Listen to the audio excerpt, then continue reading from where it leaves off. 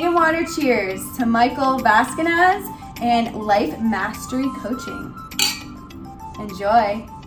You have that space and that time, and yeah, I love choice. I was having a conversation with someone and about that, because that's all life is it is a choice, and you can either decide for yourself or decide for someone, like the program, like we were saying, like you are choosing it for yourself or you're choosing it for someone else. And that's where we really have to get clear on our intentions and our goals and where we want to go, and really decide, like, yeah, I do want to make a change in our life. I mean, we have a great community that's all about that too. It's like we are choosing be the change you want to see in the world. So that's what you're helping people realize is, like, yeah, we want to be the change. We don't want to be the program. We want to be ourselves.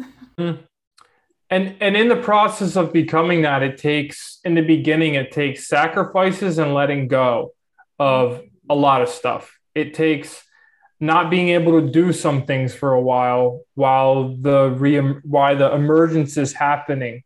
If you have to sell everything you own for a while so you can step away from what you're doing, or if whatever it takes, whatever that means for you.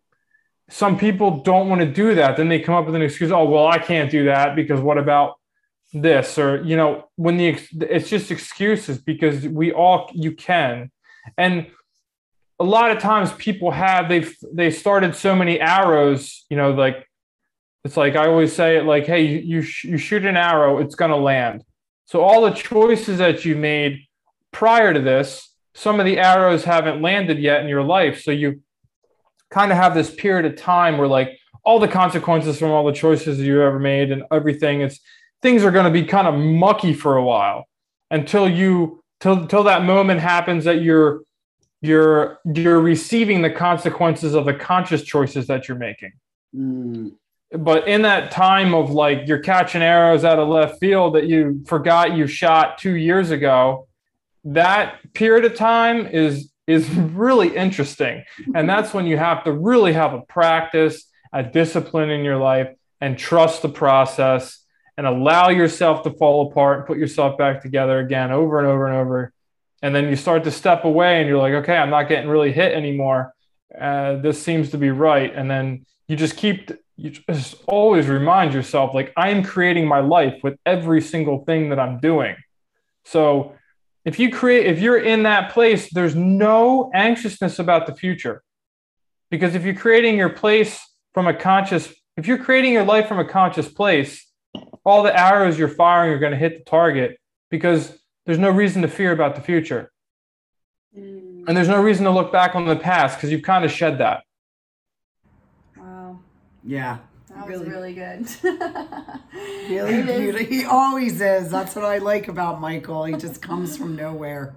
Arrow thing I read in a book somewhere. I forget where it was. I just kind of took it. I really liked the metaphor. It was about karma, I think. I read somewhere that he was using it about karma. It's kind of what I'm using it for here, but not so much about karma, more about just, if I kick a wall, my foot's going to hurt, and that arrow lands really quick, but sometimes we fire arrows 3 years down the road, things land.